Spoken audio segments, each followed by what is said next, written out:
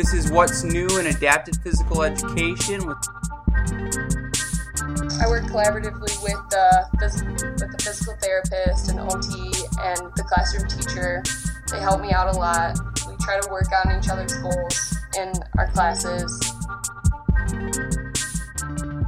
Good morning, good afternoon, wherever you're at. This is What's New in Adapted Physical Education with Scott McNamara. And we're here for our second episode with Erica Hope. Hi, Erica. Good morning. It's nice to see you on the Skype. And we are talking today about adapted physical education. We're going to talk about adapted aquatics in early childhood with Erica. And we're really excited. Today is July 27th, and it happens to be my birthday, so I want to hear some birthday shout-outs on the podcast. I'm really excited about that. And reading your comments. The last podcast went really, really well.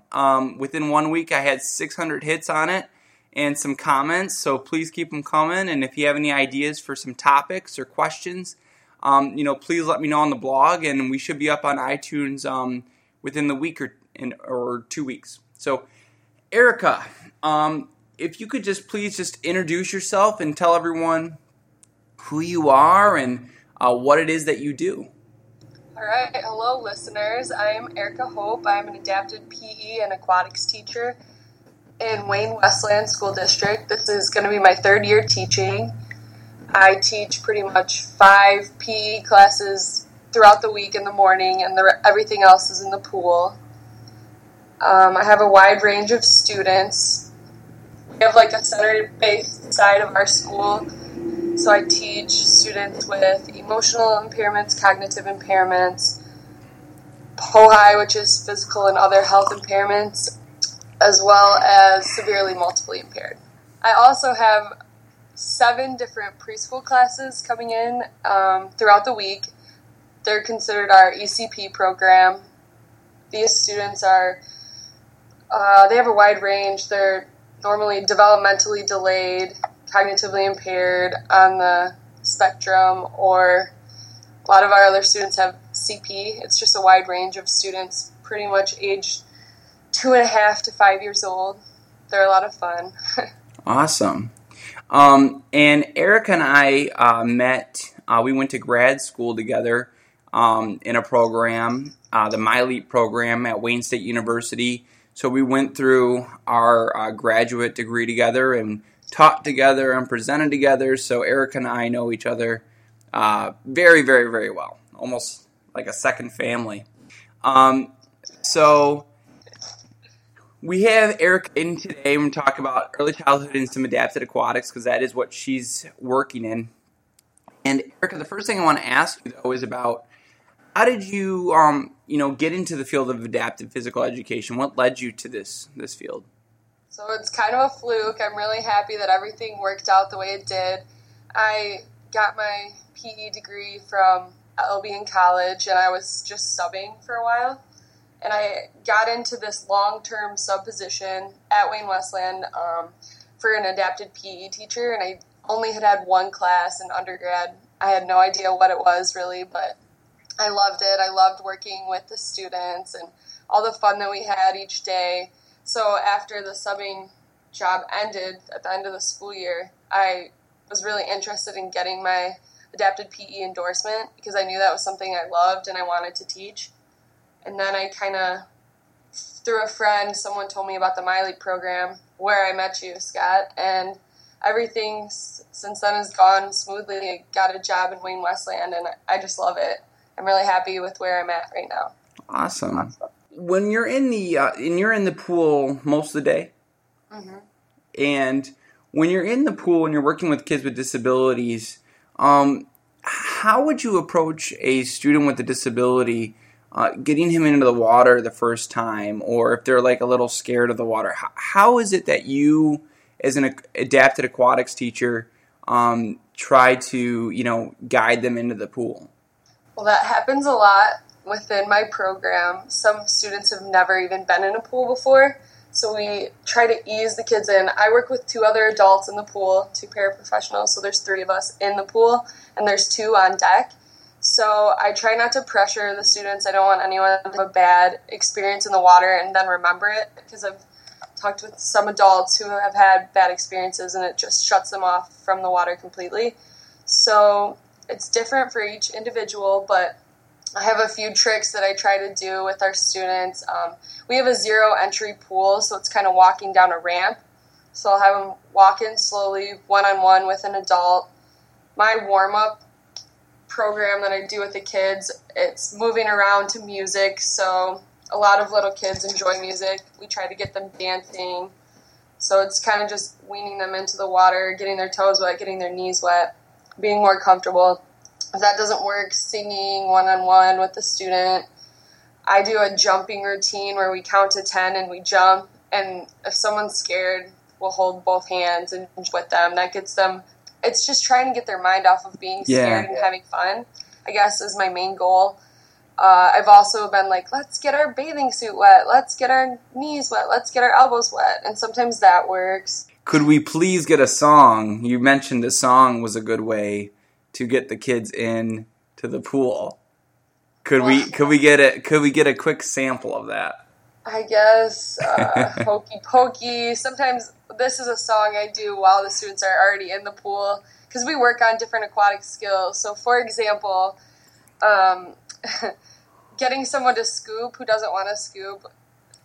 Don't make fun of my singing voice, but we would say, "This is the way I scoop my arms, scoop my arms, scoop my arms. This is the way I scoop my arms so early in the morning." We kind of do that with everything. The Hokey Pokey is a crowd pleaser. If you're happy and you know it, I kind of add in different aquatic skills or movements.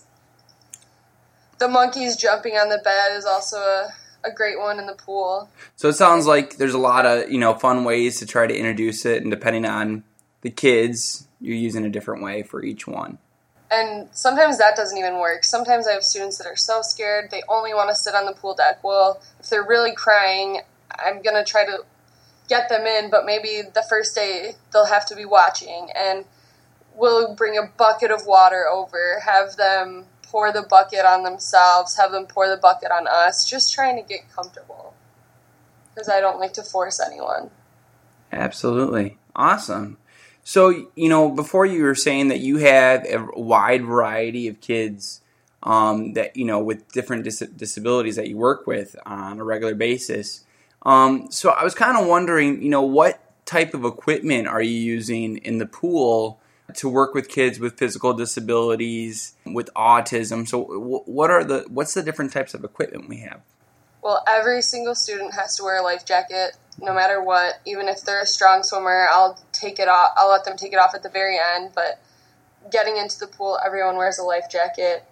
We also have swim tubes and saucers that we get the students in if they need more balance in the pool. We have pool noodles. My school has a lot of Danmar products. They are the company that makes the really soft helmets that a lot of students wear. Mm-hmm. They have a whole pool line that we use with head floats and this thing called the Delta Swim System. It's a diamond in the front and a triangle in the back, and you tie it together. It's just less bulky compared to a life jacket could be on some students.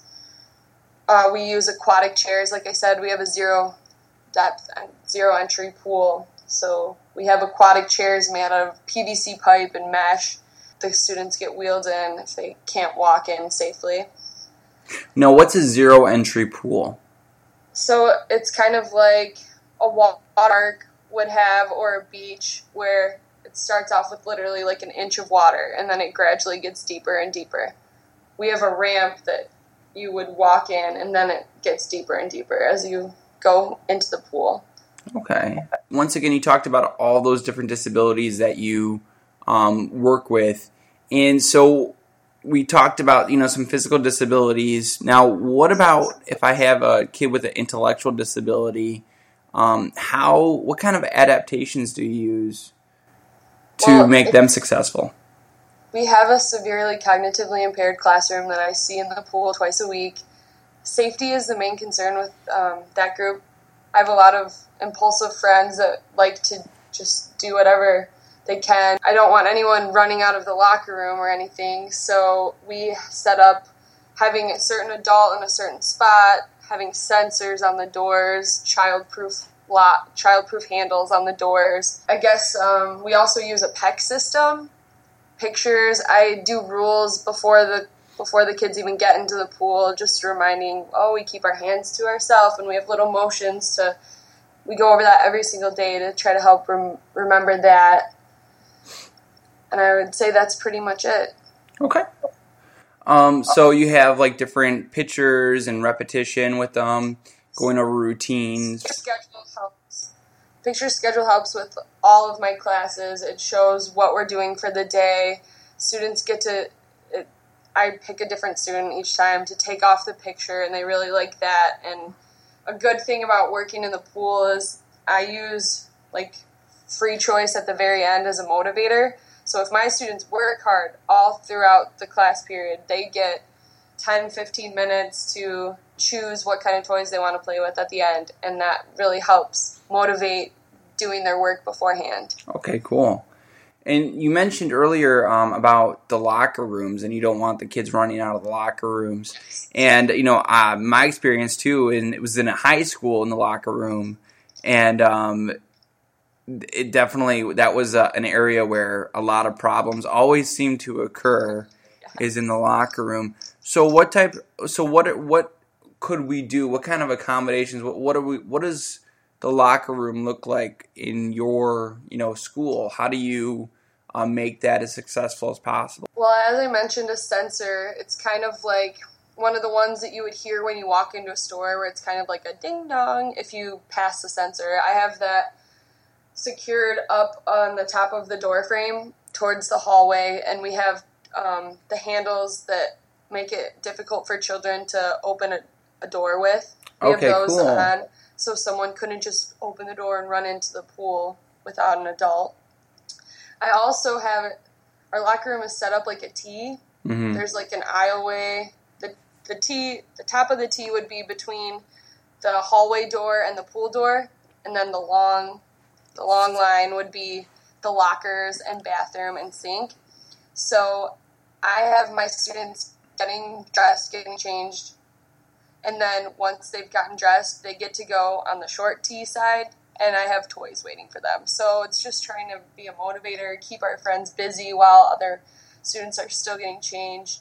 I put their life jackets on in the locker room, which saves time, and it's more safe than doing it on the pool deck. We also have a little picture showing, first I go to my locker, get dressed, then I use the bathroom, then I put on my bathing suit, that kind of thing. Like more schedules, more pictures. And if my friends have a tough time in the locker room, then I say, well, we're going to have to spend even more time in the locker room and less time in the pool. So it's just kind of motivating. That's what I have to do for everything. Try to motivate our students, keep them safe, keep them on track. So is assessment a part of your classroom? Yes. Okay. And what type of assessments do you use in the pool, and how are you performing your assessments? For the past 2 years, I've been assessing one skill each class period. So Monday is the bubbles day. Say I did a lesson on bubbles. That's what I'm assessing, that skill with my students. I would practice it throughout the hour. Then right before they get free time, they have to each show me their bubbles. And so again, they're more likely to do it because they want to be able to play with all the cool toys we have and do all the cool things. So I would get them one-on-one, and they would show me their bubbles. Throughout the lesson, though, like I said, if you're happy and you know it is a good one, because I just try to make it fun. I try to hide the assessment within what I'm doing so the kids don't think, you're getting evaluated on this day. It's just more like a fun time, and then they have to do this at the end. That's how I do. Within my assessment, I write down if they were able to complete the task and with which level of prompting. The most would be full physical, and then it gets lower and lower. The last would be independent. We have verbal within there, partial physical, modeling, gesturing. And how much of your day is early childhood? I have 7 classes throughout the week. So a good part of your day is early childhood, though. And so, and one more time, what were the ages that you worked with? Around 2.5 to 5. Okay. And so, my experience with working with early childhood back when we were in the program together was that the parents were quite involved. What is the interaction like for your parents of the early childhood kids? Well, I send home a letter every beginning of the year just explaining the program, telling a little bit about myself, inviting the parents to come whenever they want. They can sit on the pool deck and watch or sit in my office because sometimes sitting on the pool deck, their students will cry and want to be with them instead of being in the pool, even if they do enjoy the pool. So they might sit in the office instead. But I have the letter. They have to sign a permission slip saying that their student can participate every year.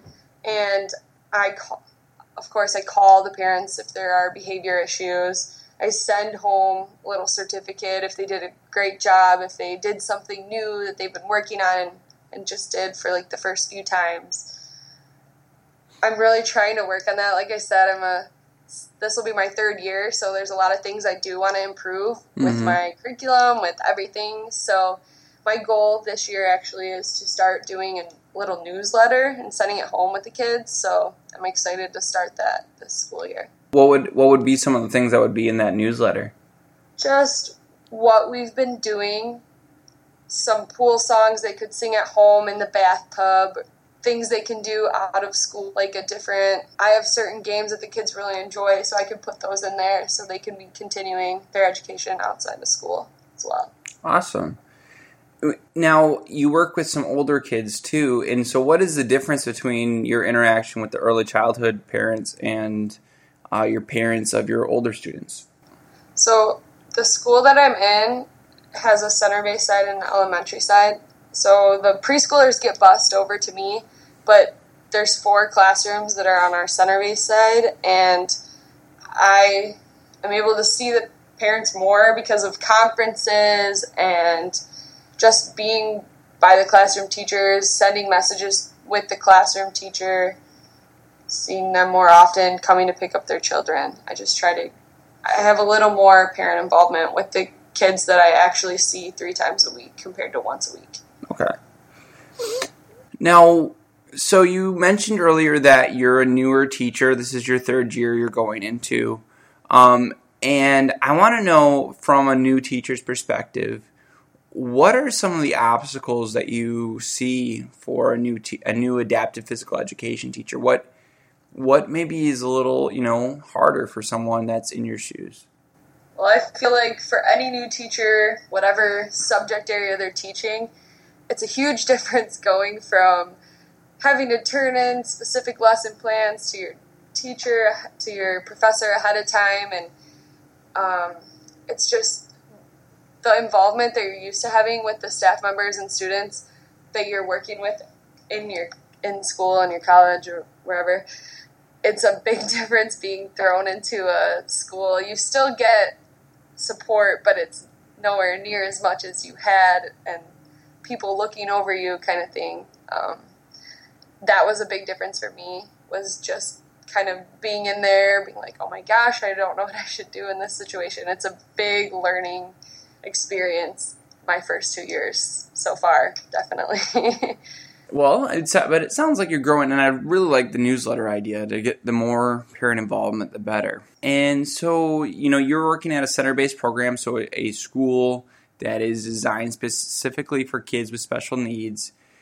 What is the IEP process there, and then how involved are you in the IEP process? Well, my director got me involved in the process. I think in the past, the adapted PE teacher was never on IEPs, and he got me to start getting on the IEPs for my students at my school. I don't get on the preschoolers' IEPs because there's about 90 of them that I see. But the students from my school, I get on their IEPs. I have 1 goal with 2 objectives.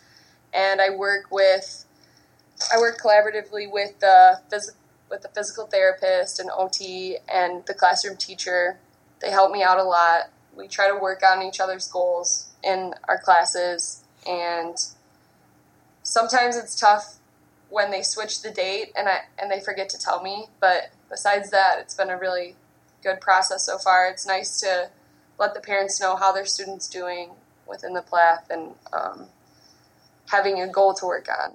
Now, you're super busy all the time, and I know that especially in a center-based program like that, there's probably IEPs going on every other day. But so how often are you able to actually get to the meetings? Not that often, because when the students come to me, the teacher gets planning time, so they tend to do that when the teacher has their planning time. So, like I said, I work collaboratively with all the staff in our school. I have someone explain. Usually the PT comes into my PE class, and we work together, so she knows a lot, and she also comes into the pool, so she'll help spread my message. And if the parents have any questions, I have pretty much an open door policy. They can always head down to the pool. Very cool. Now, going back to you being a new teacher, but just kind of more broadly, what do you think the biggest obstacles are for an adapted physical education teacher in education? I guess I would have to say in my district I'm pretty lucky because we have great classes, great teachers, but maybe getting, in some districts it's not as well known, maybe having troubles getting a full caseload of students and not having space available to teach your class. Sometimes what I've heard from other places is that adapted PE is not the number one priority, which obviously it should be, right? Adapted PE is awesome, but sometimes it gets pushed to the side, and I think that's probably a struggle for a lot of adapted PE teachers in places, and hopefully we can continue to promote our field and show how important our field actually is. It sounds like your school is doing a pretty good job, and you're doing a pretty good job of being, as beneficial and important as, you should be. So, Thank you, Scott. Yeah, well, it sounds like, your whole district is doing a good job of that. So, what would be your favorite part of your job? Well, I have a really fun job. I get to do a lot of fun things every day with my little elementary preschool students. My absolute favorite, though, is seeing the growth over the year, like from how one student who would not even get in the pool because they were so afraid is at the end of the year could be putting their face in the water. Just seeing that growth. Of course, it's a big struggle in the beginning and in the middle, but by the end, it's just seeing how much of a difference that I could have made or how the student's attitude has changed. That's my favorite part. Seeing the growth is always a huge thing to be able to see in the kids. It's as an educator myself, that's one of my favorite things I've been able to see is seeing a kid start from A and seeing them end at B, or hopefully even C. Bypassing. Yeah. So, what would be there's always struggles with the job too. So, what would be some of those things that on a bad day, what are those things that aren't the bright spots of a APE teacher's day? Well, I try to stay pretty positive, but sometimes things happen and it's a rough day. I feel like when it's my rough day, just things that were out of my realm of control start happening, and I'm like, how can I fix this? How can I make this better? Having bathroom incidents in the pool happens a lot. I call it pool emergency to my students, but that can throw off a day. Luckily, we've been taught to just adapt. Like, that's in our nature as adapted PE teachers, so just going with the flow, but sometimes there's lots of things that happen. Yeah. Or a student getting hurt, just things that you try to control, but it just happens sometimes. That's tough for me. If a student happened to have an accident in the pool, what do you do? You need to get everyone out as soon as possible, as safely as you can. I just say pool emergency, and then we all get out. Have to either skim it ourselves or call there's somebody who's in charge of our pool. I don't deal with the chemicals or anything, and he comes in and I'm always like, sorry, there's a little something in the pool for you. And he shocks it. It's usually closed the rest of the day, and then it starts back up in the morning. What do you do with your class if the pool is closed? Lots of fun gym activities. Okay. I get moved from the pool into our gym, and all the rest of the school on our side has to kind of adapt as well, because some of the kids play in our side of the gym out at recess, or they get little breaks, and I have to be like, sorry, I have a whole nother class that needs a space to be. If it's really nice, we'll go outside sometimes, but I have a lot of little mini activities and lessons in the back of my brain just for times like that. Good. Thank you, Erica. I think we're going to get to the end of the interview, and, what would you tell somebody that was looking into adaptive physical education, kind of as a last message? What would you tell somebody that was looking into that field as a future career? What type of advice or suggestions could you give them? I would say go for it. Go get as much experience as you can. Try to volunteer or shadow someone. See if that's something you like. It's such a great field to be in. It's so rewarding. It's a lot of fun. You need a lot of energy. Go, go, go. But it's an awesome, awesome field to be in. Awesome. Yeah, I completely agree. So, Erica, thank you so much for your time. It's been really nice talking to you about the different, things that you do in your class in the pool setting. I love it. It sounds like a lot of fun. I'd like to come and visit one day. And I love how involved you are in the IEP process. It sounds really great. So, we will, be on the air soon, and we'll have another interview coming up with Brad Weiner, the 2013 National APE Teacher of the Year. And so let me know, once again, any topics that you would like us to talk about, if there's any problems or issues or questions you have about APE or in your daily life that we might be able to problem solve with you, please let me know, and we can talk about it on the podcast. So I hope everyone enjoyed today's podcast. And Erica, thank you so much. Thank you. Happy birthday. Yeah, thank you. And I'm going to go enjoy the rest of my birthday. And I hope everyone has an amazing day. And this is us signing off. Have a great day.